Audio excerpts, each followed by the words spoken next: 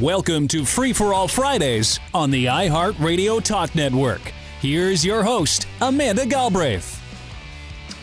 Hello, hello. Happy Friday to everyone. I'm Amanda Galbraith, host of Free for All Friday, where we dig into the biggest stories of the week with some of the smartest people in the country, including iHeartRadio network hosts. So today on the show, we have Tamara Cherry, former crime reporter and founder of Pickup Communications, and Ken Eastwood, morning show host on Newstalk 1290 in London, Ontario. Ken and Tamara, welcome back. Thank you so much. Me.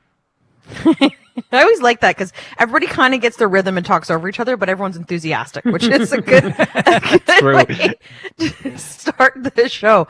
And we've got some big stories this week and some interesting ones. And this first one is, I think, a big international story, certainly a story that we've covered quite a bit on this show, and something, given the action that's happened over the last week, I feel is important to talk about. So there has been significant movement on the war in Ukraine over the past week. If anyone who's been paying attention would know the war is not going well or as expected for Russian President Vladimir Putin. But over the last week, Ukraine's armed forces effectively evicted forces from Kharkiv in the north, which was with a remarkable counteroffensive. And in response, 2 days ago, Putin came out in a bizarre speech and ordered the following: the conscription of 300,000 troops, which is a huge deal in Russia because to date, basically, they've used existing armed forces. So that has restricted the impact on the people in Russia. A, quote, referendum in 4 Ukrainian regions currently occupied by Russia. How you have a referendum in areas occupied by foreign forces is up to many questions, including being questioned by the international community. And he also threatened the West with nuclear retaliation because of threats to Russia's territorial integrity. Those 3 steps are all things he's avoided for months throughout this war that he started in February. So how is Ukraine responding? Earlier this week, the Evan Solomon Show spoke with Lisa Vasilenko, a Ukrainian MP in Kyiv. Honestly, keep calm and carry on. That's the Ukrainian reaction. The war still continues. Russia remains an aggressor with their imperialistic ambitions. And Ukraine is still stuck fighting this existential war. We don't have any other choice but to win. If we don't win, we cease to exist. By the way, that's the most Ukrainian response ever, which is these are the people that, Googled how to make Molotov cocktails at home when this thing started.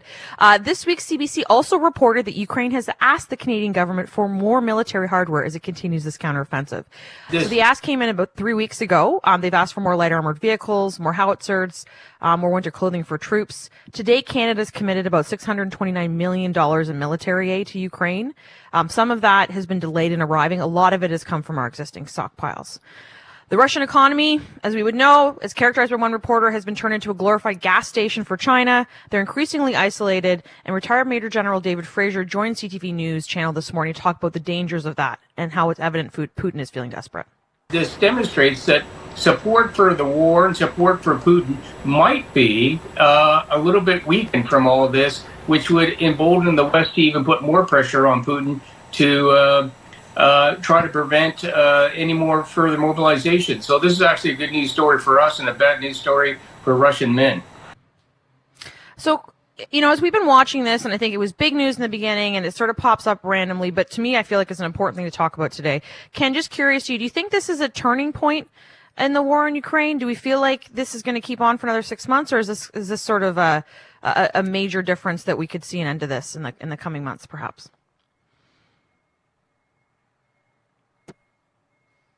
Nope. Is Ken there? Maybe not. Tamara? Yeah, I'm here now. Yeah, I got you. Right. Okay, I wasn't hearing you there for a while, Amanda. Yeah, couldn't hear you. Okay. So, sorry. Do you want me to ask the question again, or did you guys hear it? Please we didn't hear anything. I'm sure it's brilliant, but repeat it again. Live radio friends. So basically, I was just talking about the war in Ukraine and saying, given what's happened this past week with them taking back the north, pushing back, the conscription of Russian troops, Putin's reaction, threatening nuclear, retaliation for the first time. Do we feel we're at a turning point in the war in Ukraine? And maybe I'll go first to Ken. I don't know that I would call it a turning point. I would call it, I think I would call it a desperate dig-in point. Like any one of those three things you mentioned would seem desperate in my eyes. And I look at this like, how would the average Russian person see this? You know, they see 300,000 reservists being called up. That feels desperate. The message that sends to the average Russian is, we're losing this war. Then the nuclear threat is, I mean, the threat of nuclear weapons to me is the ultimate desperation move. And I think that's what really scares me here is, if he has indeed dug his heels in where he is, he's given up lots of territory. The Ukrainians have taken a lot back, but I feel like this is his way. We'll call these referendums, quote unquote, referendums that will legitimize where we are now. We can draw some new borders, dig in there, threaten nuclear war, and then pick up the fight from there. And Tamara, I think it's interesting, right? Putin hasn't said nuclear war, like out and out, for the duration of this. Like, these are all things he's threatened just now. He has not conscripted troops. Originally, they deployed about 190,000 estimate. There's roughly estimate that about 100,000 to 120,000 troops remain, to go to the general population and say, okay, I'm going to conscript, reservists, normal Russians. That's a whole other thing. What's your take on where we're at in this war? Oh, gosh. Well, I'm no security analyst or expert on Ukraine or Russia or anything like that. I don't know whether to feel optimistic or pessimistic about what happened this week, because I agree with Ken that I certainly think that this signals desperation to us. I don't know if it's the same signal that Russians are getting. But, we're seeing flights, the cost of flying out of Russia right now has gone through the roof because of such high demand, people trying to get out of the country, the train stations all backlogged, people everyone's just trying to get out of Dodge. And the thing about Vladimir Putin is, I was listening to a podcast this morning. I don't remember which one. I had a couple on the go. But the commentator pointed out that, Mr. Putin has been increasingly acting like a dictator throughout his presidency. He has remained like a populist to a great extent. He wants his people to be happy. So the Russian population has been getting a very different message than we have. They've been shielded from a lot of things. He's been very quick to stomp out any criticism of the war. And now to seemingly upset these people because they're being sent off. And, I was seeing, I think in a New York Times article yesterday, some screen grabs from a Telegram channel in Russia where all these people were asking questions like, will I have to go if I have a disabled child and I'm the only parent working? Yes, you will. Will I have to go if I have 3 kids? Yes, you will. Only if you have 4 kids can you stay away. I heard this morning that they are rounding up people who are protesting this move and conscripting them immediately. So I don't know. I hope that this is one last desperate attempt. And sorry, Amanda and Ken, I know I've been talking for a long time. There's just so many things. But one last thing I want to say is the very scary thing is one of the groups that have been really up against Mr. Putin has been another political party that, their biggest criticism of Putin has been that he has not gone far enough with this war. So if he starts pandering to them, and this seems to be what this is all about, then how far will he take it? That is scary. Mm-hmm. And Ken, maybe real quick, I've got about 45 seconds left here. Sure. Do you think that Canada's done enough? We've committed $625 million since February 2022. We've basically raided our stores. There's nothing left. And there's a lot of issues even just with the supply chain. So do you think Canada needs to do more, or have we done enough? I do think we've done enough. And because I think we really have to delicately toe that line, don't we? Because, and Putin he's not a stupid man. He understands this, that he can claim that any overt action is an act of outright war. And I mean, that is not a fight that you want to jump headlong into. Yeah, and it's the other interesting thing too, just even researching this. I mean, there has been criticism of how for example, we promised to send some vehicles, June of last year, or like last June, I should say, 39 armored troop carriers. First of those just shipped recently, right? There's lots of issues with the supply chain even. They just weren't ready for something like this. So anyway, we'll continue to watch what happens with the war, what happens with the conscription, and also what happens with Vladimir Putin. A video of the Prime Minister singing Bohemian Rhapsody in a hotel lobby 2 days before the Queen's funeral has caused international uproar. Faux pas, or should we leave the man alone? That's next on the iHeartRadio Talk Network.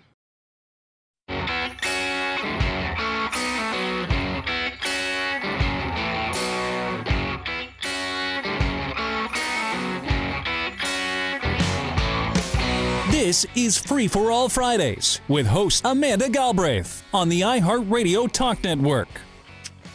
Hello, happy Friday. I'm Amanda Galbraith, host of Free for All Friday, where we talk about some of the biggest stories of the week with some really smart people. And this week on the show, we have Tamara Cherry, former... Who laughed at that? Sorry, that was me. Every time you say that, I laugh. Well, Ken, you're our smart man. I'm always happy to have he you. was laughing because I'm on the show, Amanda. No. Tamara's here. Oh, my God. Also, it's like a compliment to myself without being obvious about it. So we're all very intelligent contributors to this. And that obviously is the voice, first of Ken Eastwood, morning show host on Newstalk 1290 in London, Ontario, and Tamara Cherry, former crime reporter and founder of Pickup Communications. So this story made a lot of news, and I was kind of 50-50 on talking about it because I think it was widely talked about. But my perspective is I feel like this is a bit of a tempest in a teapot. But I think it's in liquid, literally a British teapot, if you will. So the Prime Minister's office continues to defend the Prime Minister after a video of him singing in a hotel lobby surfaced, and it was taken 2 days before the Queen's funeral in London. The PM was singing Bohemian Rhapsody, a tune by British rock band Queen, while acclaimed Quebec musician Gregory Charles played piano. This is how he sounded.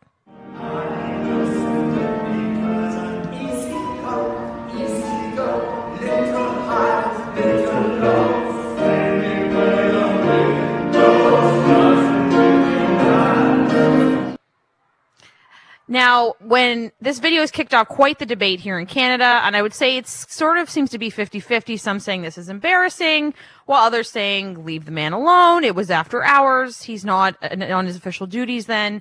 I would also say it wasn't him alone. His office did confirm after dinner Saturday, the Prime Minister joined a small gathering with members of the Canadian delegation who've come together to pay tribute to the life and service of Her Majesty.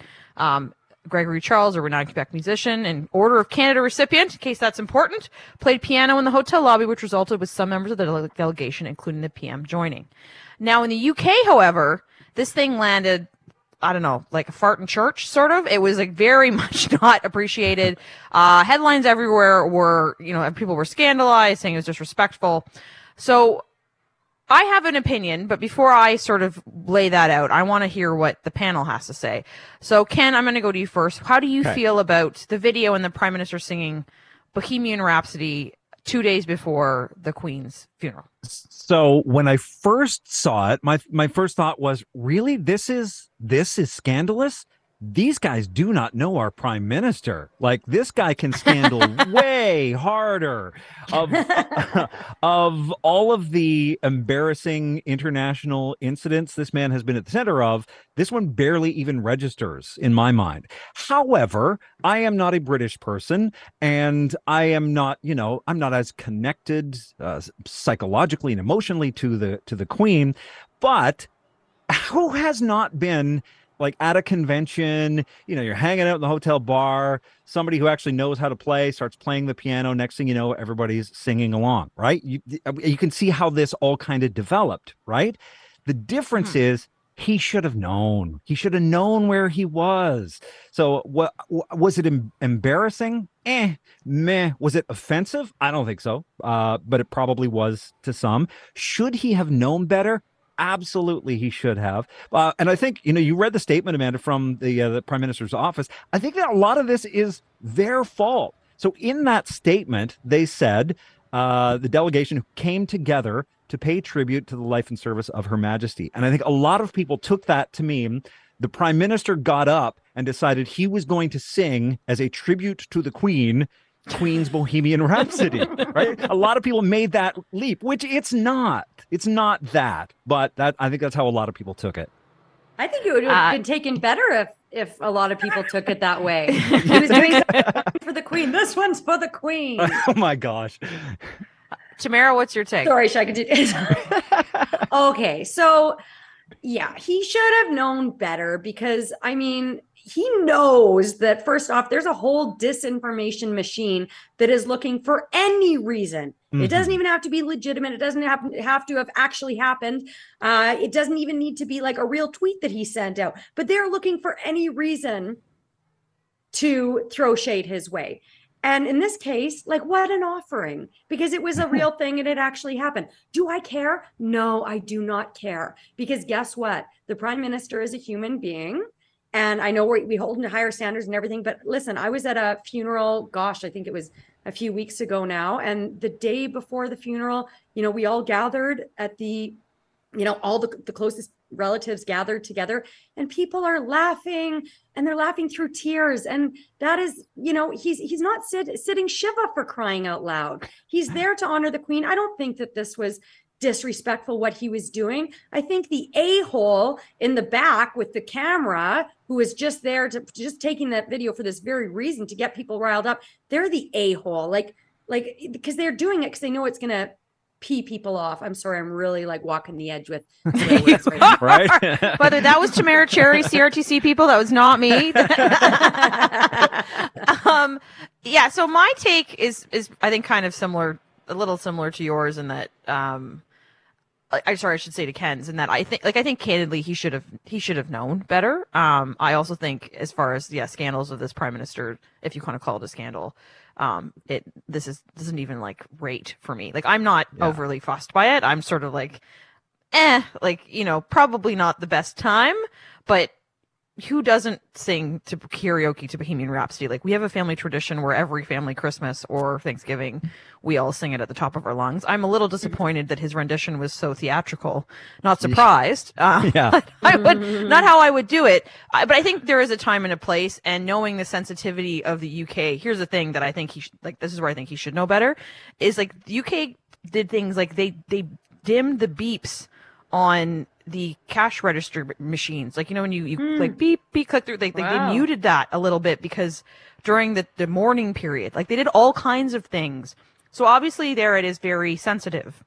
And we are the largest country in the Commonwealth. The Queen came to Canada more than anywhere else. Like, the Prime Minister's like very well spoken about his affection for the Queen. So I think that is genuine. This to me feels like not the time or the place. That being said, yeah, I don't really care that much. UK media, on the other hand, though, had a very, very different take on that, which I thought was quite interesting. It's just how they covered it versus how Canadian media covered it.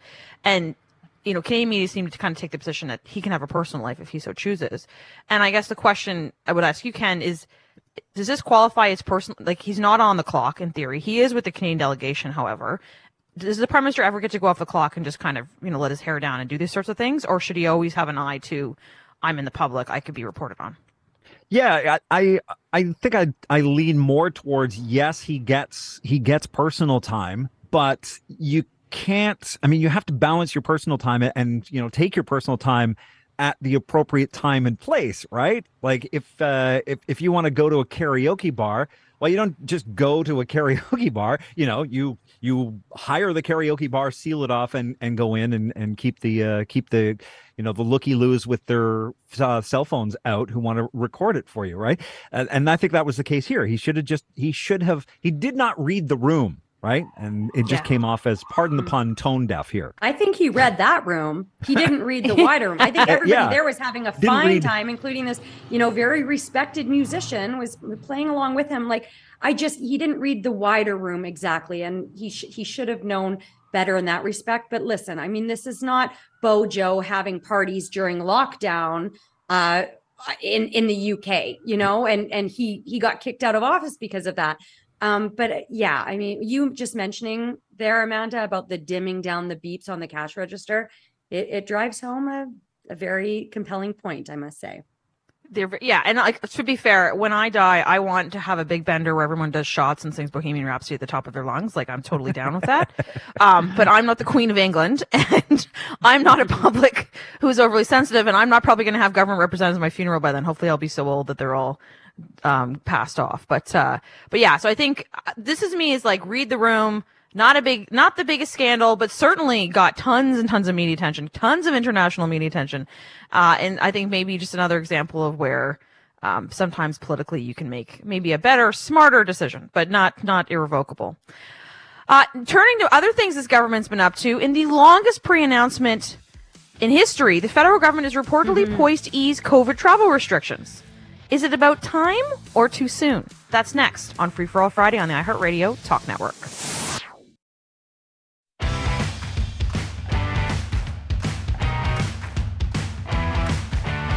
The Free for All Friday Roundtable continues on the iHeartRadio Talk Network. Welcome back to Free for All Friday. I'm your host, Amanda Galbraith, where we dig into some of the biggest stories of the week. And with me on the panel this week, we have Tamara Cherry, former crime reporter and founder of Pickup Communications, and Ken Eastwood, morning show host on Newstalk 1290 in London, Ontario. So this may be the longest pre-announcement tease in Canadian history. Like, truly, this thing has been going on for over a week. It may go on for another week. But there are multiple reports from all kinds of sources that the federal government is poised to lift travel restrictions on September 30th. So what that means is they're going to be making the much beloved and very effective ArriveCan, I hope you can hear the sarcasm, app optional in the country after the 30th. They will be dropping vaccine requirements to enter, and the future of masking, which inexplicably remains on any trains and planes, remains unknown. So we don't know if that's going to happen. These reports are welcome news to Walt Judas, CEO of Tourism Industry of BC. So we do know, just from hearing from different tourism operators, different destinations around the province, ArriveCan was one of the barriers for international visitation. Ryan Burles, president of Blackball Ferry Line in BC, also agrees. Our foots are down 35%. We feel that's mostly attributable to that, to ArriveCan. Oh, ArriveCan. Today, the Tourism and Travel Roundtable hosted a news conference where a group of doctors basically said, they didn't say this, I'm paraphrasing, it's about time. Here's infectious disease physician Dr. Zain Chagla on masking in airports when he was asked directly by a reporter. What's happening in the overlying society and the community probably affects more of transmission than, particular mandates, and including, things like masking. He also made the point that airplanes are a very well-ventilated space. It's probably the most well-ventilated space any of us will go to who don't work in the healthcare system or don't work in particular industries, that has incredible air exchanges, incredible filtration. I'm laying some track here, people, for this debate, as you can tell. For context, most European countries have dropped these requirements before the summer began. The U.S. still does require proof of vaccination, so we'll see what happens. Now, as mentioned, the government will not confirm or deny the changes.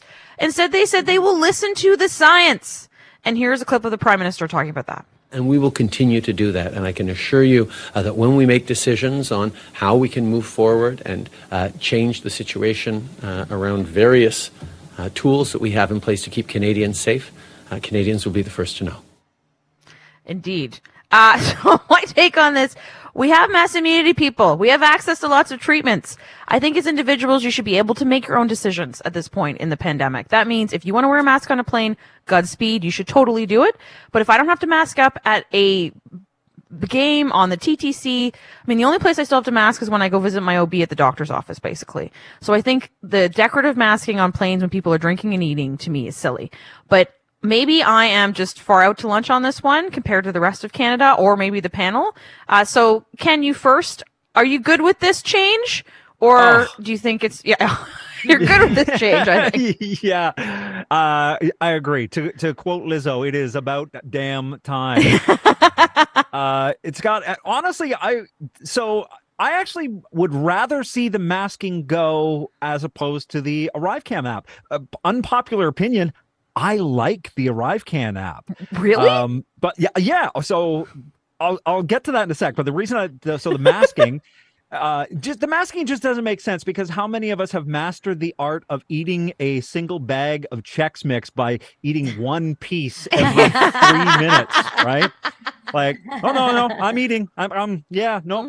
Still eating, and I've been drinking the same Pepsi for the last 3 hours also. So I'm good. But so we took a trip in August. We went to Mexico. And flying into Mexico, you get the little card on the plane and you got to scramble like, oh my God, who's got a pen? I got to fill out this customs declaration before we land. And then you land and nobody even looks at it. And you're freaked out for, 45 minutes for no good reason. ArriveCan coming back, filled all the information out in the hotel lobby before I left, got to the airport, boom, all done. It was seamless. So I think the problem with the ArriveCan app was, when they launched it, it was a huge PR mistake. They should have launched the ArriveCan app as saying, "Oh, look, we've streamlined, we've made it an electronic way to streamline your entry process by amalgamating all of your travel documents into one place." Oh, by the way, you also need a vaccine certificate. It's got to be in there too. But right, and because using it, because you do all your customs declaration on that thing too, right? And so I think there was a lot of shocker, the government guilty of miscommunication. Yeah, it's actually interesting you say that because, I actually was in this, like my partner flew back to Detroit when I was visiting my family in Windsor. So we just skipped over to pick him up, and which you do all the time, right? And then we all had to fill out the ArriveCan app on the way back because my stuff's preloaded. It was just I was like clicked a couple buttons and then I was done. And I was like, oh, this wasn't terrible. But I do think positioning it as a COVID tool as opposed to a digitization tool. And I mean, some of it is a bit hanky with folks. People have had challenges. The masking thing drives me bonkers, and the idea that may be kept, just because candidly, because apparently polling says it's popular is crazy to me. Tamara, where are you on this? I know you've been, I feel like you've been like a bit more cautious than me with COVID, which is probably most people, candidly, because I've been over it for a while. But where do you feel about these restrictions dropping? I don't care about the masks. I'm not gonna wear I'm past the point of wearing a mask if I don't need to wear one, but it doesn't bother me. Like if I have to wear a mask, and I think it's about time that they get rid of this ArriveCan app because quite frankly, it's just not effective. I know somebody who was in the States traveling around quite a bit this summer. And when she came back to Canada, she and her family all had COVID symptoms, and as it turned out, COVID. And when they filled out the ArriveCan app saying, yeah, got all these symptoms, they got to the border and they're just like, okay, go ahead. There was nothing. It did nothing. So why do we have this app? Yeah. Why do we have this app? And I guess the question maybe for both of you too, as kind of media folks, is, typically a government doesn't leak this stuff over 2 weeks, which just appears to be what's happening. I mean, to the point where I think the Toronto Star reported on it, and then something came out from Major League Baseball, who basically said, oh, if the Jays make it into playoffs, we can play together. And then somebody else confirmed it. What do you make kind of the rollout of this? Is this a flub, or is this fine because the news is, being widely talked about? And frankly, at the end of the day, lifting these restrictions is the right thing to do. It kind of feels like one of those cases where, it might have even been strategic. Let's just release a little bit of information and see how this goes over. And then, okay, yeah, that went okay. Let's maybe sneak a little bit more out. And, it was sort of death by a thousand cuts with this release. And, I think it was probably more strategic than anything. It's taking a page out of the Doug Ford playbook. My God, how many times have we had this happen over the last year or two under Ontario's, Doug Ford leadership? They let out the information, then they listen to talk radio. What does Amanda say? Okay, that's what we'll base our policy on. Amanda constructed an entire lead into this segment to prove that this is a good idea, and please do it. I was like, this must be done. It is ridiculous that it remains. Yeah, no, I mean, I've done this too when I worked in government, right, for politicians, is you kind of let the bubble out and then just see how it lands. And then when I actually saw today the Travel and Tourism Roundtable press conference, I was like, oh, okay. So they're going to the bunch of doctors are going to come out and say this makes sense.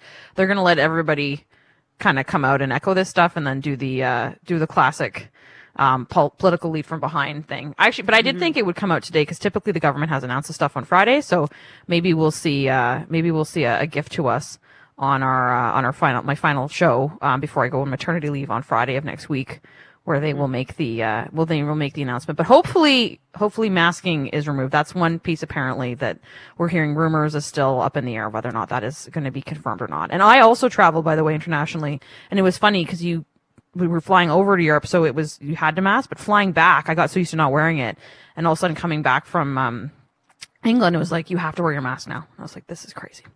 So anyway, we will continue to watch that, how that evolves. The panel has spoken, so any government people listening, please heed us. And also, I will say the text board is a little on fire about folks being mad about this.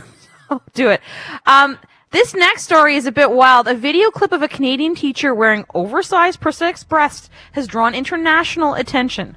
Should teachers be free to express themselves? That's next on Free for All Friday. I'm Amanda Galbraith on the iHeart Radio Talk Network.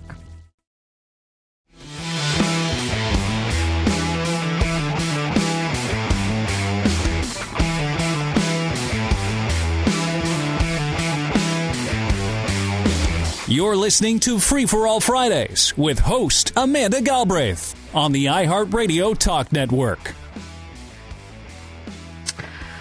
Hello. Happy Friday. I'm Amanda Galbraith, host of Free for All Friday, where we dig into the biggest stories of the week. Today on the show, we've had Tamara Cherry, former crime reporter and founder of Pickup Communications, and Ken Eastwood, morning show host on Newstalk 1290 in London, Ontario.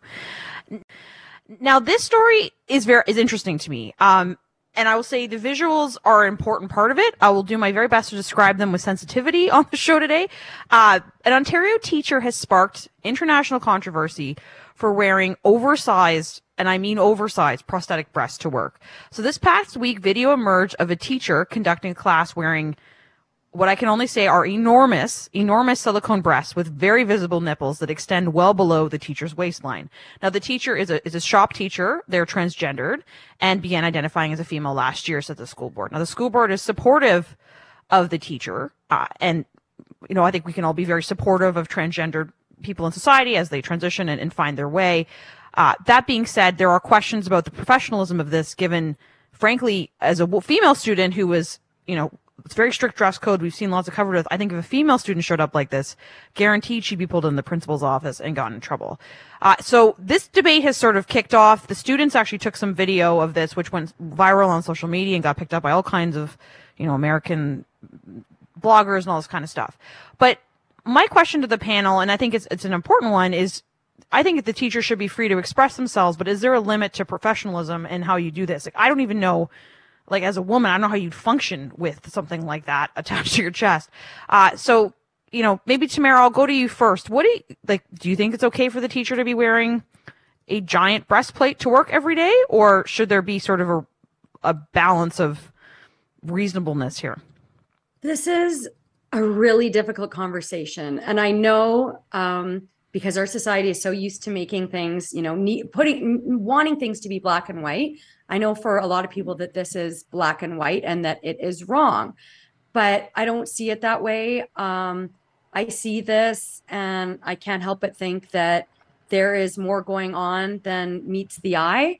I'm also not a transgender woman, so I have no idea what it feels like to, not feel like I'm in the right body and then start the transition and then adapt to the body that I feel that I'm supposed to be in and try to juggle that with what society thinks is appropriate. We kind of go down a slippery slope of talking about, what size of breasts are too big. And is it okay for women to show their nipples? Because I actually think that it is okay for women. Women have nipples. We also wear underwear, but we're not supposed to have pantyhose or nipples. If the men go into a cold room and we see their nipples, it's no big whoop. But I don't see her breaking any obvious rules here. And you can't be body shaming. She's put the school board in an obviously difficult position. I don't envy them, but I also don't envy her, because I can't imagine she's had a very easy life with everything that's led up to this. And now being a laughing stock of so many tabloids, like in the United Kingdom, they're talking about this, for crying out loud. Yeah, and I will say there is a video of her operating a skill saw and with her breastplate on, and she does it very well. I would be concerned, but she's doing the class. Apparently, she's a very well liked teacher. Ken, where do you sit on this sort of debate? Yeah, you're right. And Tamara said it right off the top. It's a really difficult conversation. And, I'm trying really hard to be sensitive because I don't know this person. I don't know what this person's intent is beyond deciding that they want to identify as a specific gender. And Amanda, you asked, is there a limit to expression? Is there a limit to how far they can go to express themselves in that manner? And according to the law, no. Gender expression, as we know, is protected under the Human Rights Code. But it really, and aside from the law and aside from, like I said, I don't know this person, it feels like this is someone who wants to stand out. The transgender people that I am familiar with, that I know, choose to identify as another gender and then do what they can to blend into that gender. It feels like this is someone who, for some reason, wants to stand out. And again, I don't know them. I don't know what their motivation might be. Yeah, it's certainly, this is not a discrete breastplate. This is very visible. It's like a female student. And I agree with you, Tamara, around like women have nipples, and guess what? Yes, they get hard sometimes, and it should not be that shocking to people, nor should it be that shameful. And I think actually one of the things that Gen Z has done is they've had kind of a free the breast movement, but a lot of them don't wear bras now. And I think a Godspeed to you. I should have thought of that when I was 25 as opposed to now. Yes. Or I might look like this teacher. But I think it's an interesting debate, right? Is it like, I actually fully support the right to transition. I think it's good. It's amazing to see a shop teacher do it, frankly. But I think it puts the school and all of us kind of in an awkward, because, this is not your atypical. But we'll continue to watch this story. Wait. Okay. You can go. Okay, you have like 45 seconds though, my friend, because we have another topic. It doesn't put us into an awkward position. We're putting ourselves there by choosing to talk about this. Her life has nothing to do with us. It has everything to do with her. Does it maybe put the students in an awkward position? Well, that's a conversation for the school to have, but it doesn't put us in an awkward position. This is a her thing. This is a journey she's going through, and I'm not bothered by it. I just think it's a difficult conversation. Well, I think what it does is it has us questioning, it's all fine and good for me to say, oh, it's great for people to transition, but not when it makes me uncomfortable because this looks weird. Like, I think that is a thing we have to call ourselves out on, right? And that's what I'm saying, is that that makes those visuals make me uncomfortable, fair or not. And I think I should question that and talk about it, because I think it's important as part of how we evolve and deal with this. That's the but real quick before we go. So the federal government's announced a review of cannabis legislation. Now, this was a year later than they were supposed to. It's 4 years after cannabis was legalized, believe it or not. People, it's been 4 years since you've been able to legally smoke up in this country. Is there one thing you would change about legalization? And I only have like 30 seconds for each of you. I have something, but Ken, I'll go to you first. One thing you would change 4 years in? Nothing. Honestly, I mean, from what I've seen, and my experience is very limited with it. Full disclosure, I've made 2 purchases and everything was fine. But would I change anything? I would wait until we do a full review and find out just how effective this has been at doing things like clamping down on the illegal market first. Tamara, anything you would change 4 years into legalization? I think clamping down on the illegal market should be the absolute number one priority. And I'm not a cannabis user, but from everything I've read on this, one of the problems with the legal market is the potency level, that a lot of people think that it should be higher. And so they're just going to keep going to their illegal dealers or all these, seemingly legitimate places that are actually illegal. So I think that they should be exploring that when, let's face it, hopefully Canada will be decriminalizing every drug in the next few years. And also let's make a rule about not having a gazillion cannabis stores on one block of Queen Street West in Toronto. That is mine. But other than better weed, which is what people are texting in, is that I do not want a cannabis store on every other store. It drives me nuts. But not that is part of this review, but if anyone's listening, please add it in. All right, we are run out of racetrack.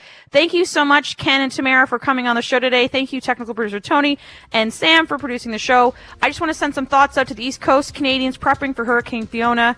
Hope you get your storm chips and you're all safe. I'm Amanda Galbraith, host of Free for All Friday. I will see you next week.